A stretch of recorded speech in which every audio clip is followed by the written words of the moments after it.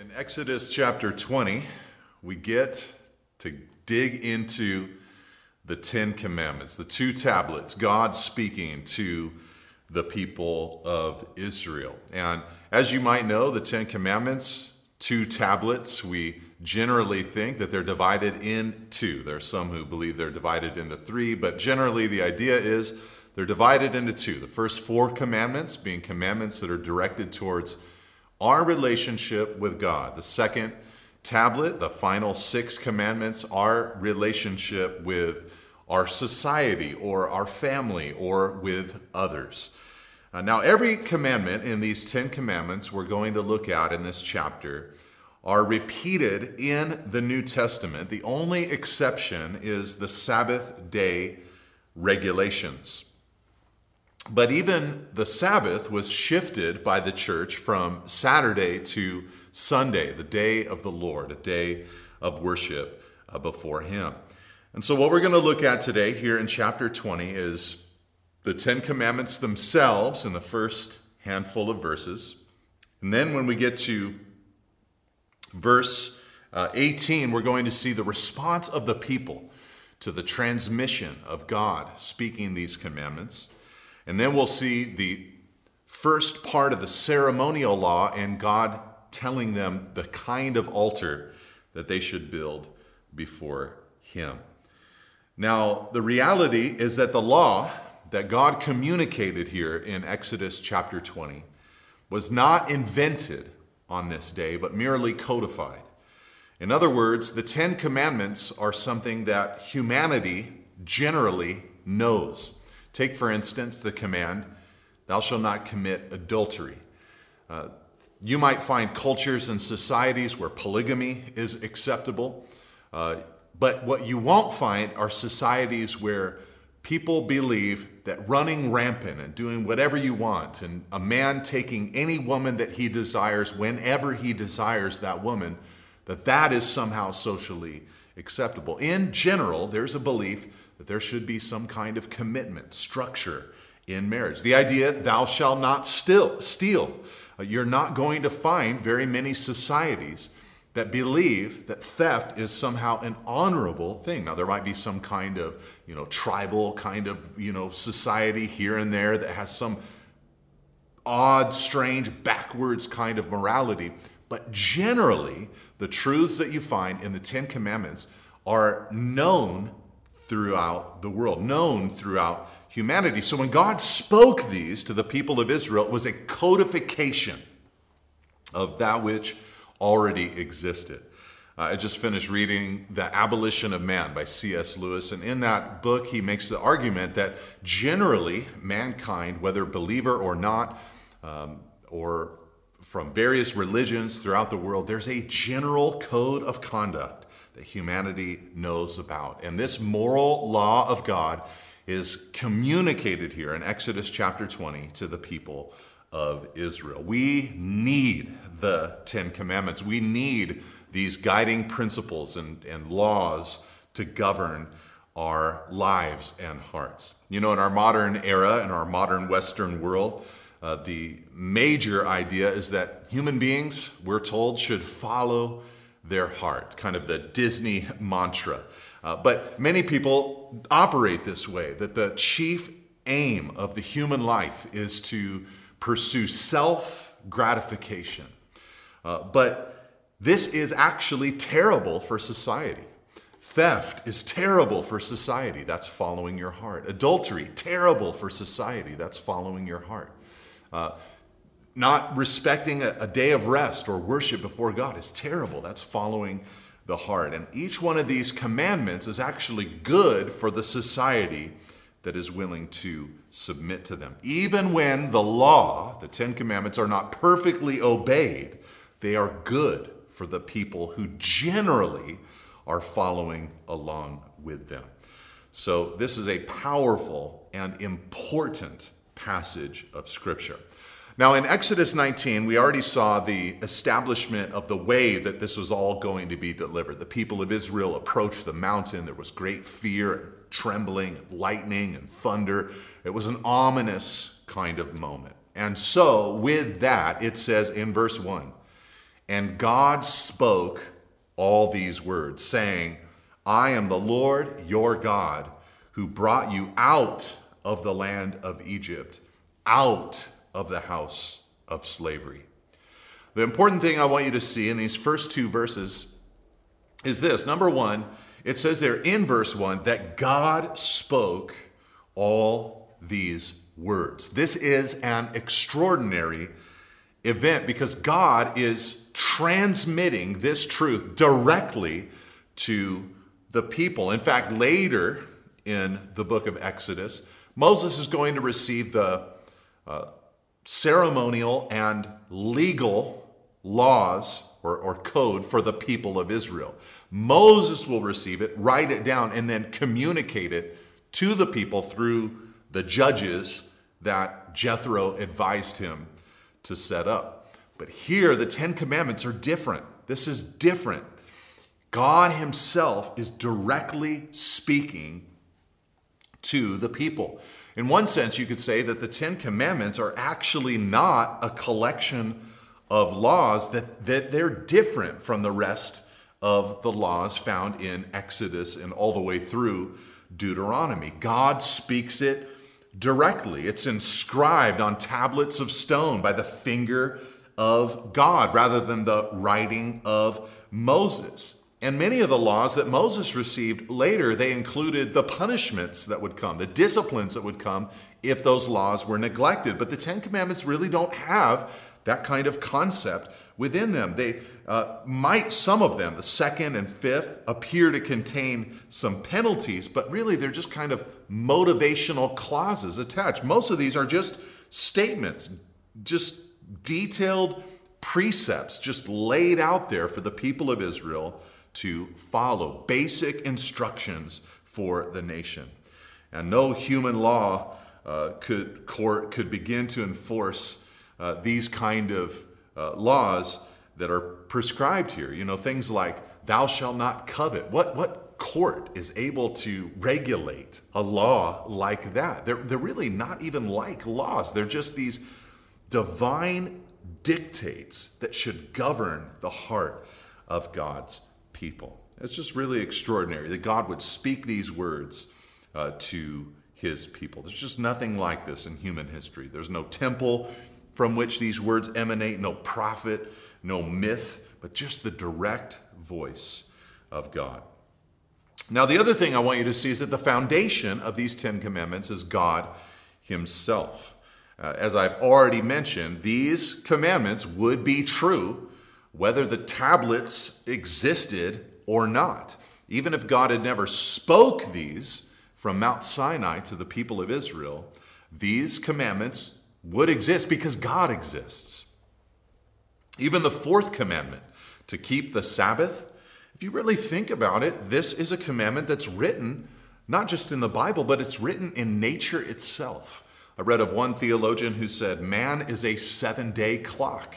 You know, if you just think about it, why is it that universally we seem to structure ourselves with this 7-day week? There have even been experiments throughout human history where societies have attempted to take on an 8-day week, or attempted not to have a weekend or a time or a day of rest. But that's just the way we work. God designed us in this way. We always gravitate back to it because God has made us in this way. Man is a created being. Man is a 7-day clock. So even if God had not spoken these commandments to the people of Israel on this day, these are things that would be true about the way that the universe works and operates. So the foundation of these commandments is God himself. Now there in verse 1, God said to the people of Israel, I am the Lord your God. He is already in these 10 commandments separating himself from the pagan gods of that time. God is something. Now, God, of course, has been teaching the people of Israel about himself all throughout the book of Exodus. I mean, you remember Abraham, Isaac, and Jacob's families had then moved to the land of Egypt through the ministry of Joseph, 70 in number, and centuries had passed by. So the people of Israel, they've heard secondhand over the generations about God, But God now, for the last 40 years or so, has been teaching them about himself, and then especially through the previous year, all of the plagues, Moses' presence, he is teaching them directly about who he is. He's teaching them that he's above the natural order as the plagues affected the natural elements. Things like water being turned into blood or frogs following the dictates of God's commands. He also has demonstrated to them that he's personal in nature. He wants them to come out, be separate, so that they could serve him. He's speaking to them right here in this passage. He's a personal God. He's not distant like the sun and the people who worshiped a god of the sun. He is close and intimate, wants to speak to them. He's good in that he's set them free from their slavery. He's made a way for them to come out and experience freedom. And he's holy. That's what they're experiencing in this moment with the lightning and the thunder and the trembling and all of that. And so God is teaching them about himself. So he says, I am the Lord your God, who, verse 1, brought you out of Egypt and brought you out of slavery. This is part of the setting in which the Ten Commandments are delivered. The preamble, so to speak. The Ten Commandments flow from the victory, in other words, that God won for the people of Israel. You see, God's victory over Egypt was intended to set Israel free. But free for what? Not free to do whatever they pleased. Free to serve God. This should help you kind of have a concept or a view of what the Ten Commandments really are. They're not slavery, more bondage. No, the Ten Commandments are freedom. The kind of life that's described here is the freest kind of life that can be lived. Right? Take that commandment, thou shalt not commit adultery. That sounds to a modern ear like slavery, bondage, restriction. But what many have discovered over the years is that refraining from adultery and remaining in the marriage covenant of your youth, it actually leads to a free kind of life.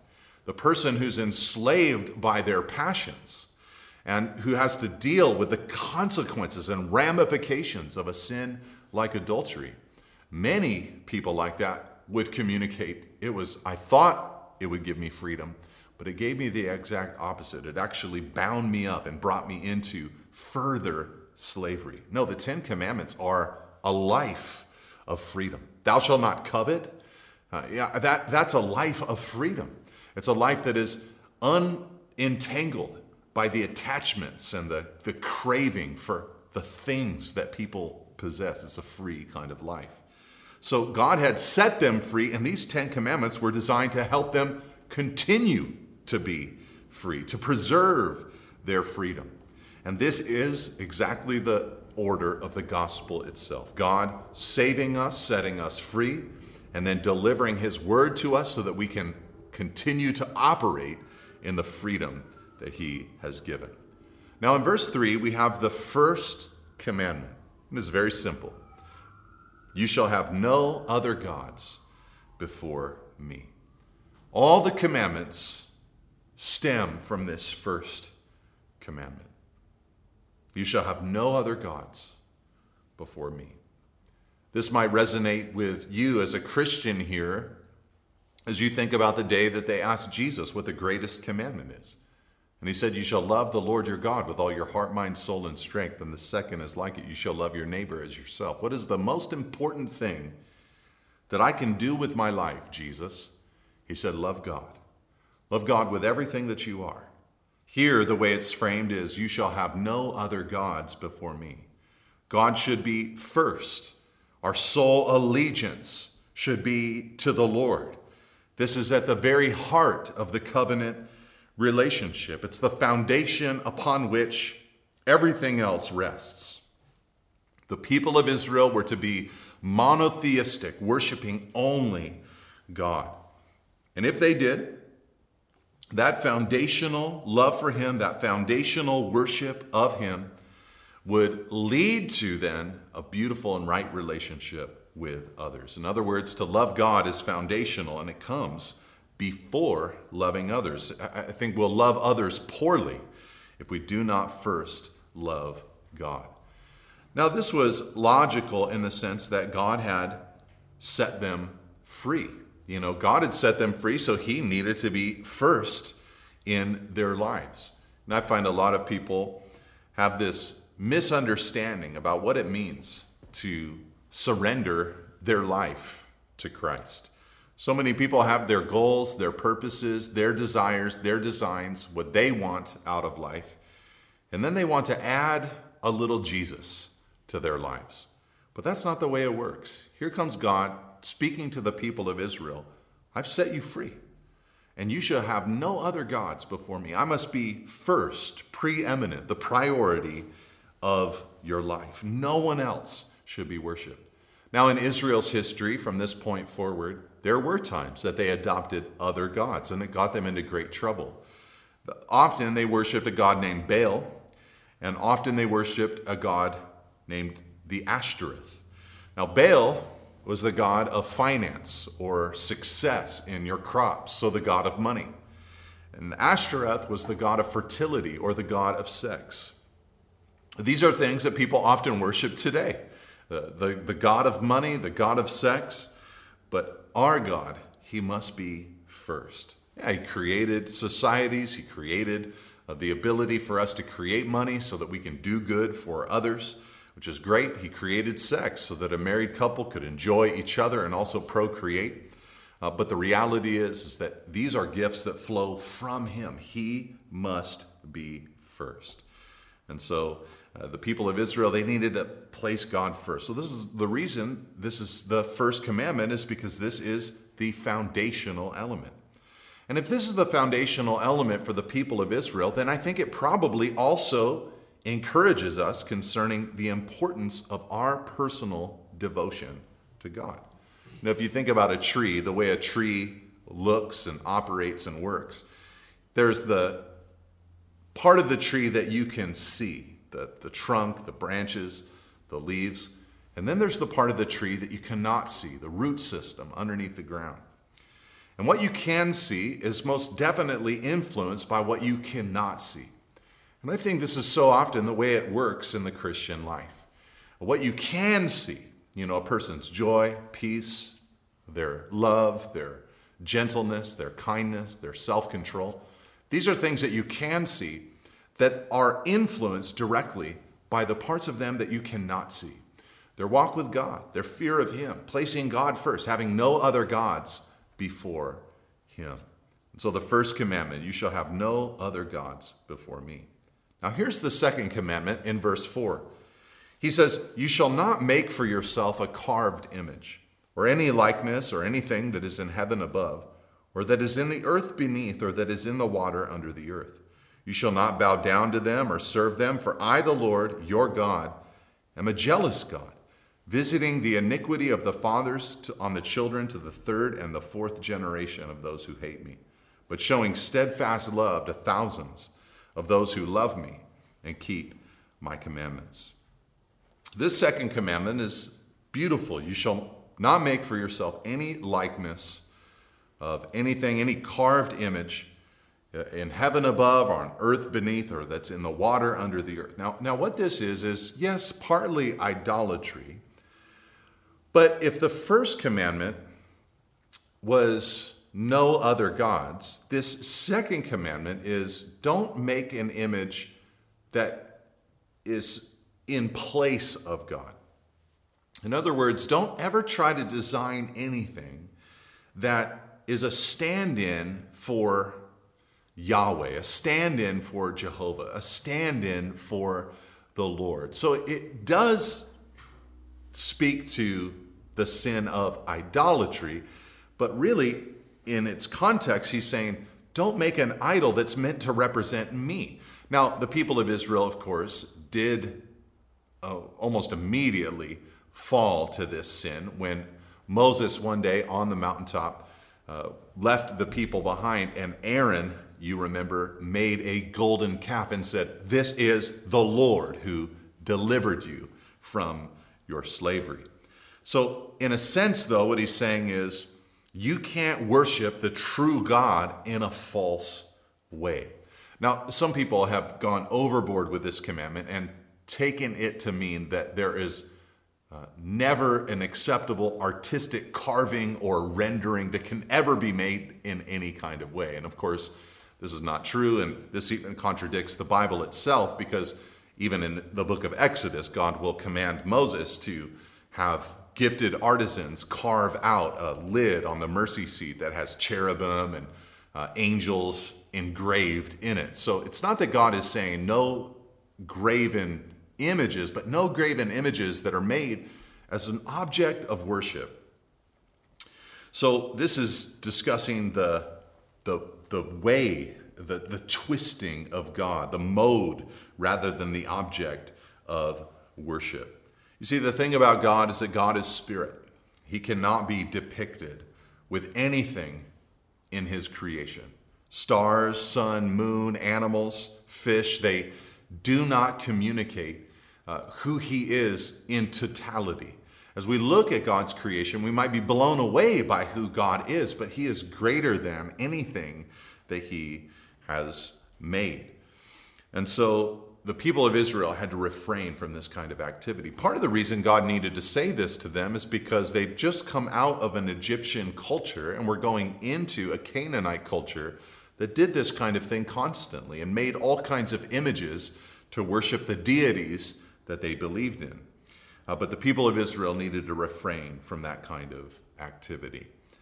Now, in this little second commandment, God says in verse 5, I, the Lord your God, am a jealous God. Now, for us, we generally attach a negative connotation to the word jealous. We think of a jealous girlfriend or boyfriend or spouse or something like that. But perhaps for us, we might think of it in God's nature as God's zeal for his people, his love for his people. And of course, the Bible tells us that the Spirit yearns jealously for us, for his people. So what God is saying is, don't make another God, because I am a jealous God. You're my people. I'm zealous for you. Now, another thing I should mention before we go to the third commandment is that there in verse 5, God said, I visit the iniquity of the fathers on the children to the third and fourth generation of those who hate me.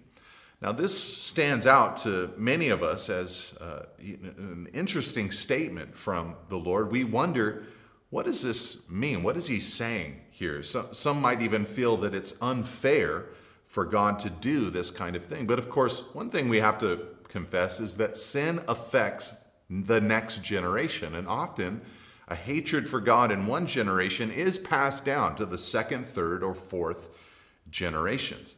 We should also recognize that this is in contrast to what God says he will do for the opposite kind of person. He says in verse 6, but showing steadfast love to thousands of those who love me and keep my commandments. Perhaps we're to take this as, I will show my steadfast love and kindness to thousands of generations of those who love me and keep my commandments. We also have to cross-reference this with other passages like Deuteronomy 24, verse 16, which says, fathers will not be put to death because of their children, nor shall children be put to death because of their fathers.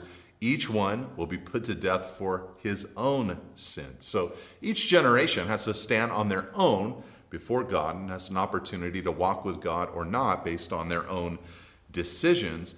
But what God seems to be pointing out here is that, look, you've got an opportunity here. You can be in the category of the blessed or the category of the punished, but the choice is yours. Don't make an idol or a graven image of worship. Now, the third commandment is this, verse 7. You shall not take the name of the Lord your God in vain, for the Lord will not hold him guiltless who takes his name in vain. Now, what does it mean to take the name of God in vain? It's definitely much more than cursing. Perhaps you grew up in a home where that's all the taking of the Lord's name in vain was. If you said the name Jesus in a wrong kind of way as a substitute for a curse word, then that was taking the Lord's name in vain. And I think certainly it would qualify as taking the Lord's name in vain, but I think it's much more than simply cursing. It's got to be a holding or promoting a low view of God. You know, if the second commandment prohibits making physical representations of God because they'll always be inaccurate, then this command prohibits verbal misrepresentations of God because, of course, they're inaccurate. You don't want to inaccurately communicate God.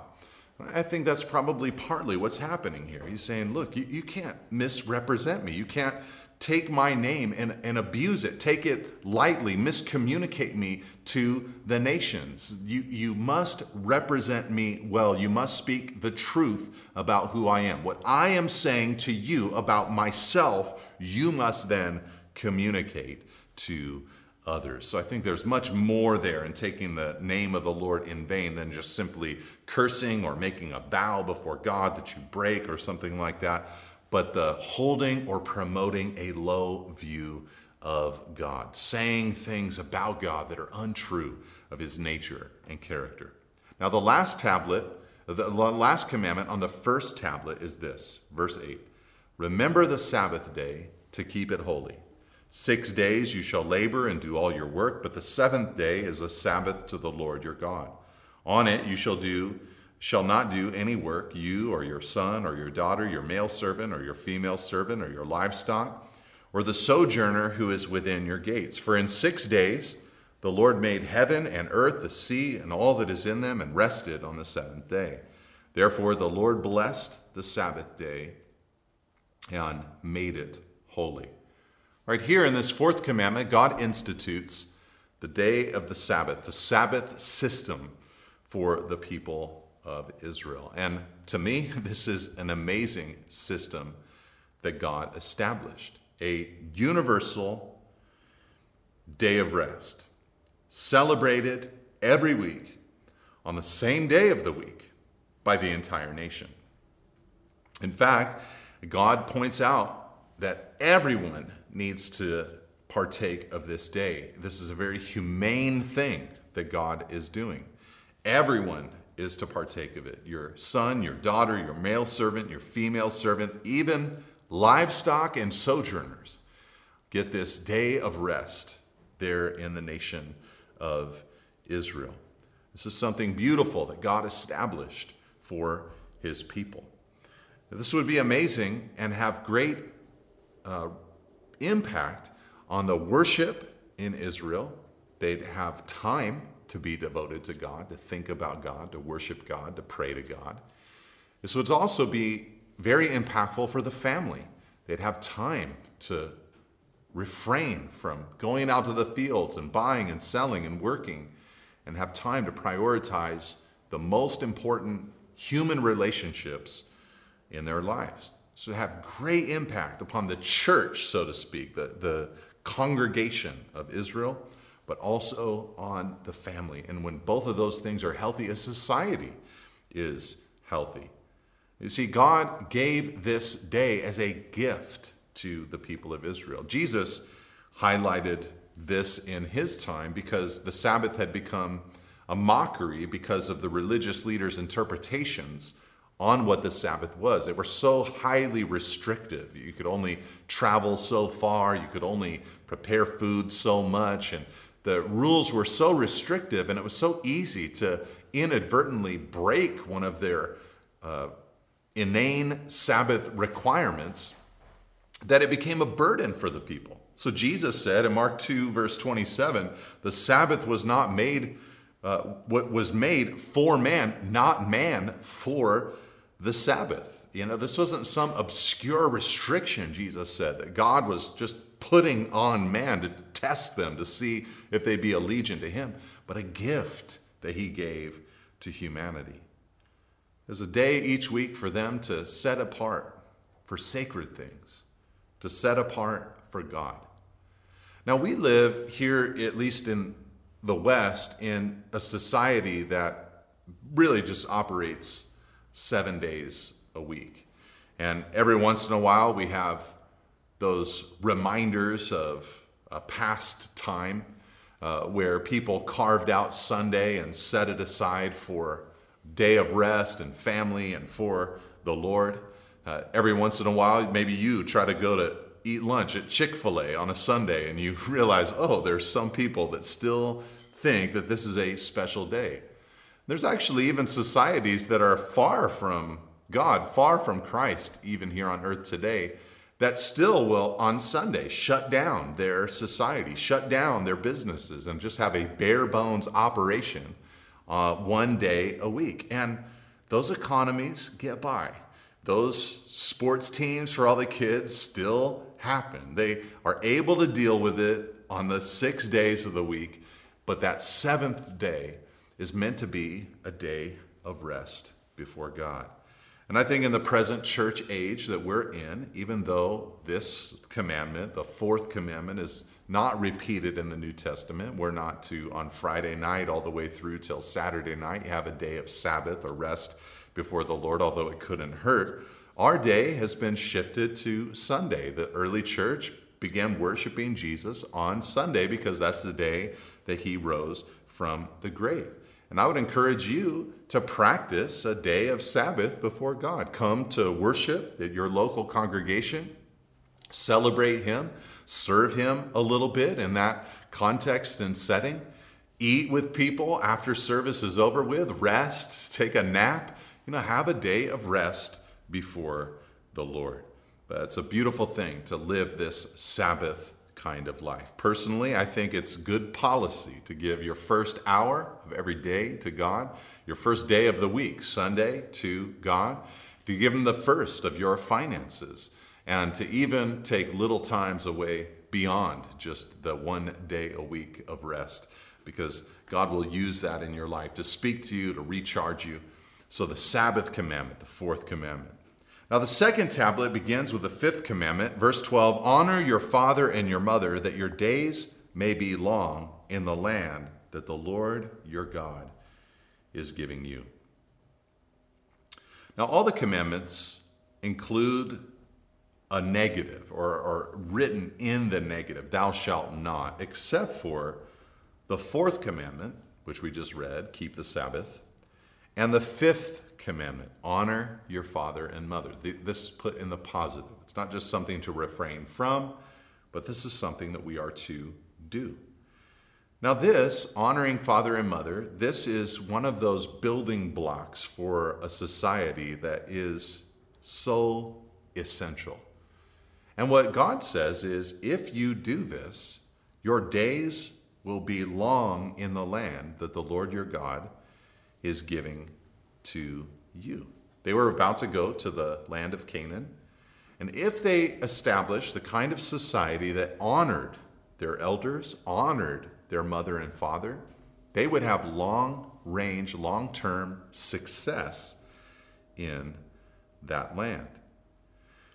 Part of what would flow from this is that honor given to parents would then lead to honor being distributed to the right people and places all throughout the society.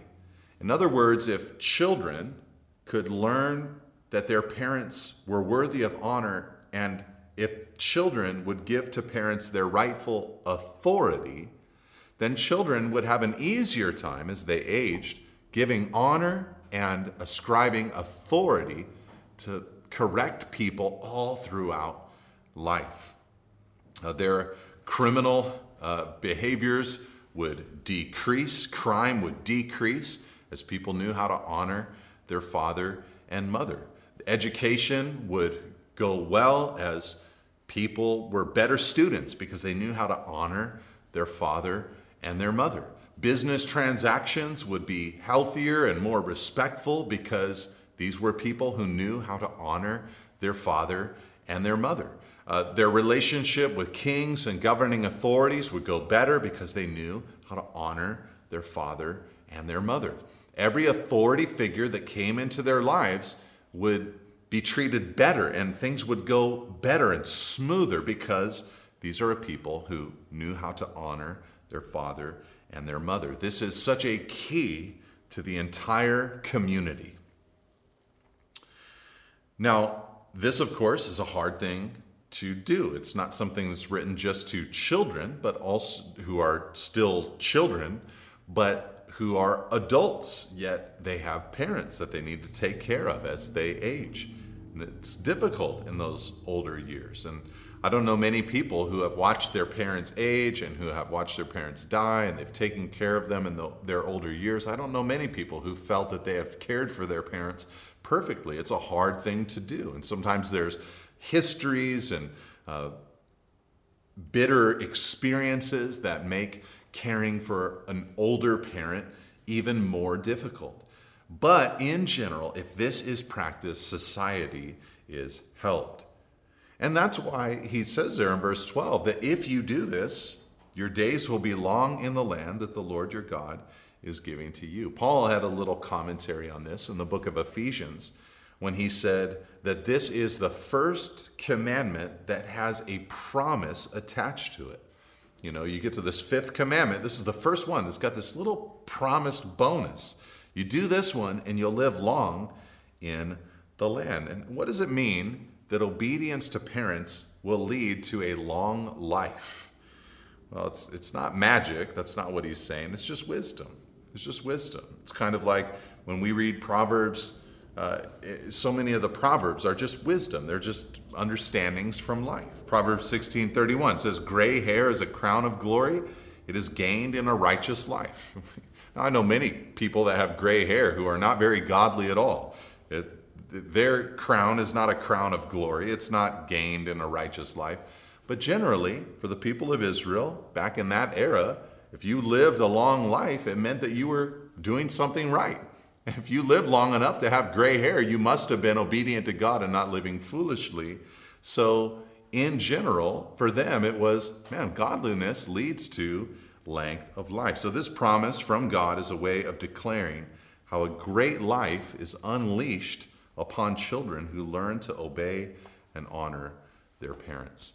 And I would just say for a moment to any parent who has younger children, just to remember that a lack of discipline and a lack of teaching or training your children how to honor and respect you and your word and the dictates that you're laying down in your home, you're actually harming your children if you create that kind of environment. If you tell your children that not to do something and they defy you, you need to correct them for what they've done without anger, without emotion, without lashing out at them. But you've got to hold them to the things that you've asked them to do.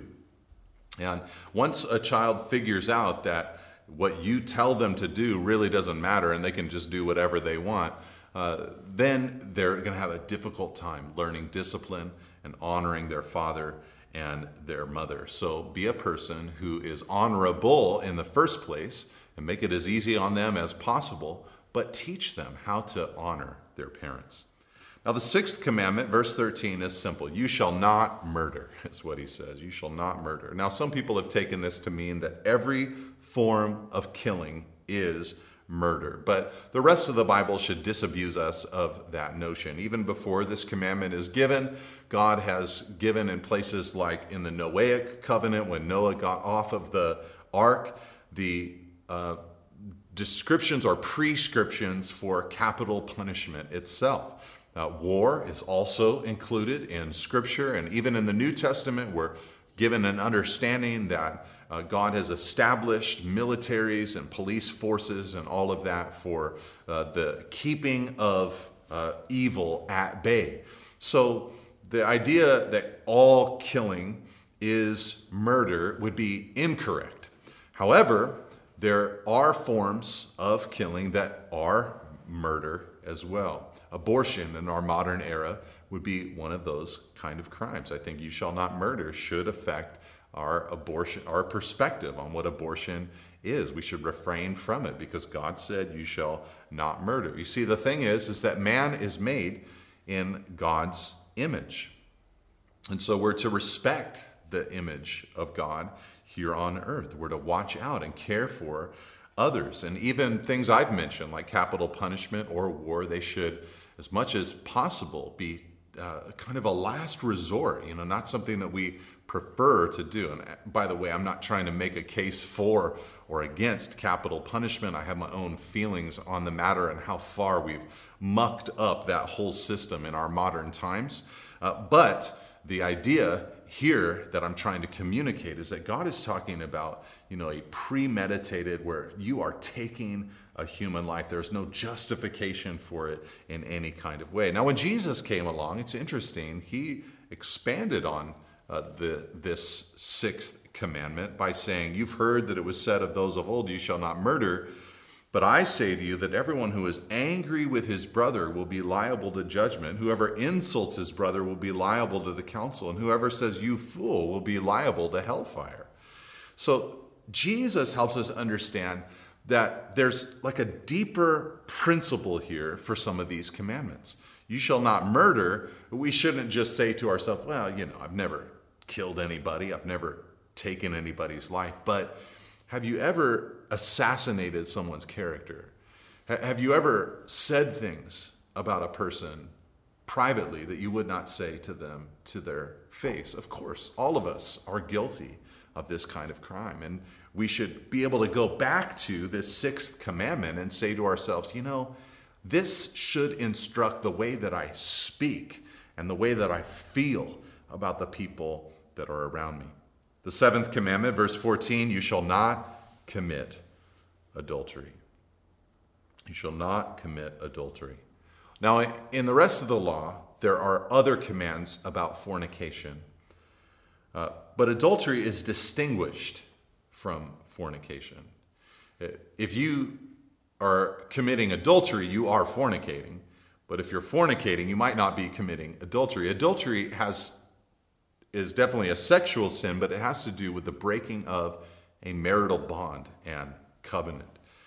And this, of course, is a plague in our modern culture.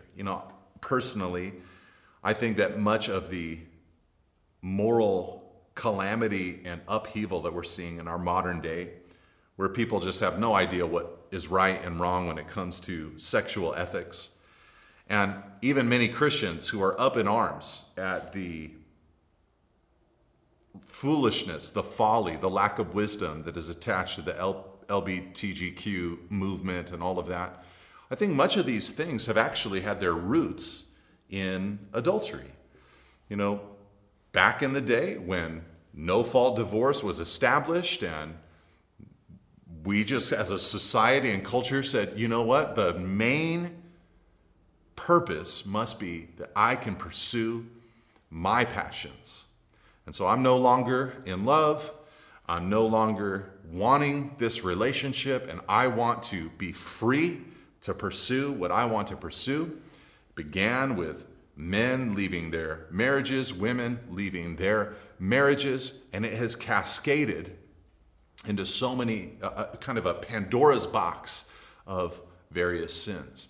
So that becomes the thing. Well, I want to do what I want to do. I want to leave this marriage. Well, then abortion becomes a thing. I want to do what I want to do. I want to end this pregnancy. And then homosexual unions and marriage become a thing. I want to do because this is how I feel. This is what I want to pursue. It has a cascading effect.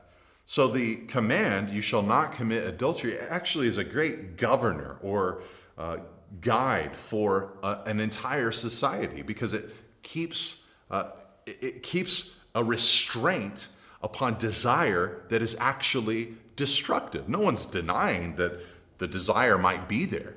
No one's denying that a husband or a wife might have an impulse to leave or act out against the marriage, perhaps even fall out of love, quote unquote.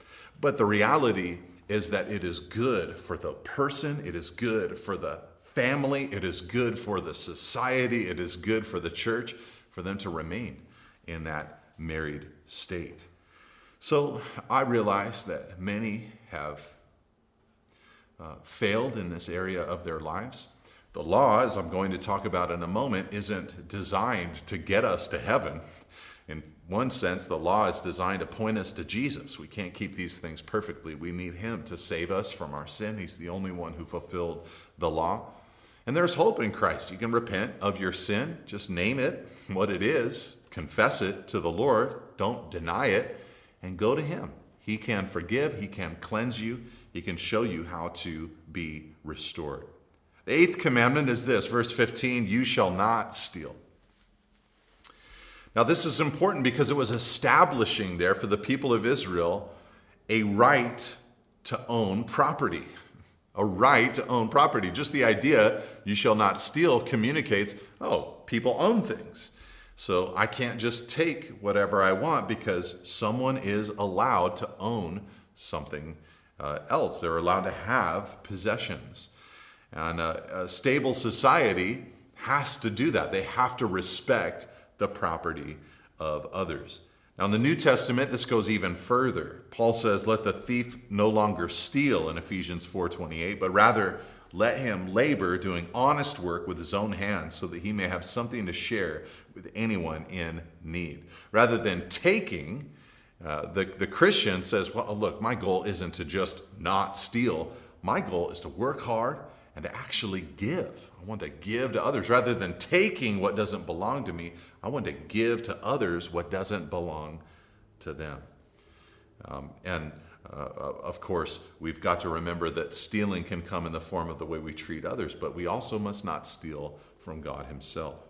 Then the ninth commandment, verse 16, you shall not bear false witness against your neighbor. Now this has to do with words, with what we speak. And the telling of the truth. Keeping this law would help maintain stability in a society by protecting individuals' reputations. It's very easy to tarnish someone's reputations very quickly with your words. It's very difficult to repair someone's reputation with your words.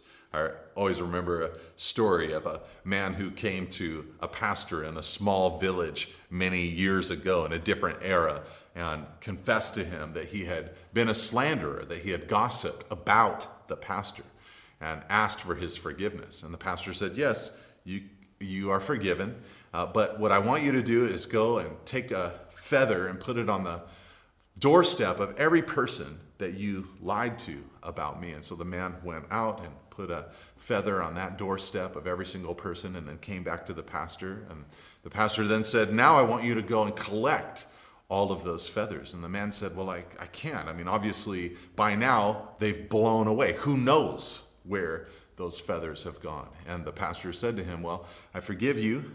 I definitely forgive you. But what you have said about me are like those feathers. It's just out there. Who knows where what you have said has gone? And so we must be a people who control our tongue, who tame our speech, and don't spread lies about others. I fear for many Christians who think that the whole point of being courageous and godly is to speak their minds all the time. Well, a mark of maturity is to learn how to control your tongue. The 10th and final commandment is this in verse 17, you shall not covet your neighbor's house, you shall not covet your neighbor's wife, or his male servant, or his female servant, or his ox, or his donkey, or anything that is your neighbor's. This is kind of a general blanket statement here to wrap up the 10 commandments. It's a safeguard against many other sins, and kind of everything is mentioned. You got don't covet a house, a wife, a servant, an ox, a donkey, or anything. Or to put in modern terms, don't covet a home or a relationship or someone's staff, their career, their vehicle, or anything that they possess. Now, we live in a society that stokes covetousness, stokes the fire, the flames of covetousness. I think in one sense, economies are built in different ways, but I think in one sense you could say that the Western economy, or at least the United States economy, is built on covetousness because we're a consumer economy. Our economy isn't really grounded on production. It's grounded in large part on consumerism. Christmas time comes around and this is how many companies get in the black. It's consumed. They need consumers to partake. And this is stoked and fanned into flame by covetousness itself. Now, this is the first commandment, really, that is dealing with, a heart level sin. Like I said earlier, how could a court of law judge someone on the 10th commandment? I mean, you shall not commit adultery. That could be proved in a court of law, but you shall not covet. How do you handle that? How do you deal with that? He's not saying don't act out on your covetousness, but don't covet in general. It's a feeling. It's an inward desire. In fact, this is the commandment that seems to have brought Paul the apostle to his knees and prepared him to receive Christ. He said in Romans chapter 7 that if the law had not existed, he would not have known that he was a sinner, because he did not know what it was to covet until he read this commandment, you shall not covet. It's like he realized there's this thing inside of me. How do I just not covet? It's there. It's present. I have these desires for things that are not mine. And he realized that there was an issue of the heart, and he needed the gospel of Jesus Christ to cleanse his heart, to renew his heart, and to make him new. But as far as a commandment goes, or a guide goes for society, this lack of covetousness or contentment is such a healthy thing for a human being to engage in. Paul also said in Philippians chapter 4 that he'd learned the secret of contentment, to learn the secret of how to abound, that in any and every circumstance, to face plenty at times and to face hunger or abundance and need at times. He felt he could do all things through Christ who strengthened him, and it was contentment that he knew Christ would help him to perform. Now, these are the 10 commandments, and when the people, verse 18, saw the thunder and the flashes of lightning and the sound of the trumpet and the mountain smoking, the people were afraid and trembled, and they stood far off and said to Moses, you speak to us and we will listen, but do not let God speak to us lest we die. Moses said to the people, do not fear, for God has come to test you, that the fear of him may be before you, that you may not sin. The people stood far off while Moses drew near to the thick darkness where God was. The people of Israel, when they heard this law delivered, they feared. They actually stood far away. They wanted Moses to become their mediator. The Bible in other places calls the law of God, speaks of it like a mirror that reveals what's happening inside of us. And for the people of Israel, that seems to be exactly what happened. They heard this law. They said, look, we're glad to know God's word, but we want him to speak to you so that you will then, Moses, speak to us. This drives us or points us to two things that are better about our new covenant relationship with Christ. First of all, for them, it was terror that drove them to this initial thrust of obedience. For us, though, in the new covenant, it's love. It's love for what God is, what he's done for us, that drives us to want obedience. And for them, this fear and terror drove them to want a mediator, and their mediator would be Moses. But of course, we have a much better mediator in Jesus Christ himself, who came as the God-man to make a way for us to be near to God. Now the Lord said to Moses in verse 22, as we close out the chapter, thus you shall say to the people of Israel, you have seen for yourselves that I have talked with you from heaven. You shall not make gods of silver to be with me, nor shall you make for yourself gods of gold. An altar of earth you shall make for me, and sacrifice on it your burnt offerings and your peace offerings, your sheep and your oxen. In every place where I cause my name to be remembered, I will come to you and bless you. If you make me an altar of stone, you shall not build it of hewn stones, for if you wield your tool on it, you profane it. And you shall not go up by steps to my altar, that your nakedness be not exposed on it. Now here the people of Israel, they're immediately given by God, and what we're going to see in the following chapters is the ceremonial and civil law for the people of Israel. But here they're given kind of the first attached law to the Decalogue or the Ten Commandments. And the idea here is that, hey, here's the Ten Commandments. Do these, but you're not going to do these perfectly. You're going to fail. So we're going to establish an altar. An altar for burnt offerings, an altar for fellowship offerings. There's going to have to be the shedding of blood. And of course, this is foreshadowing of Jesus, the ultimate bloodshed, who would cause the Passover ultimately for God's people. You see, the law condemns, the law convicts. And so right here, embedded in the law, God established a way to deal with sin, a way to offer sacrifices. And we need this, of course. We need the altar. An altar literally means a place of death or a killing place. But of course, we have the cross of Jesus Christ. It's his blood that provides a way for us back to God. Now, one thing I should point out is the kind of altar that God wanted them to build. He said, build it from the earth, build it out of stone. And don't make any stairs, because if you climb the stairs, then your nakedness would be exposed.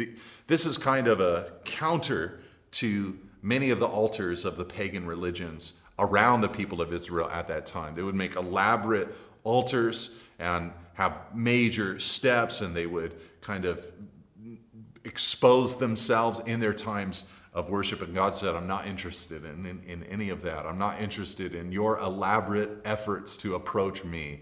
It's going to be a basic altar made of the substance of the earth that I have made. You're going to sacrifice animals that I have given to you. Blood will be shed, and you are going to approach me as this holy and righteous God. And so keep it simple. Don't make it ornate.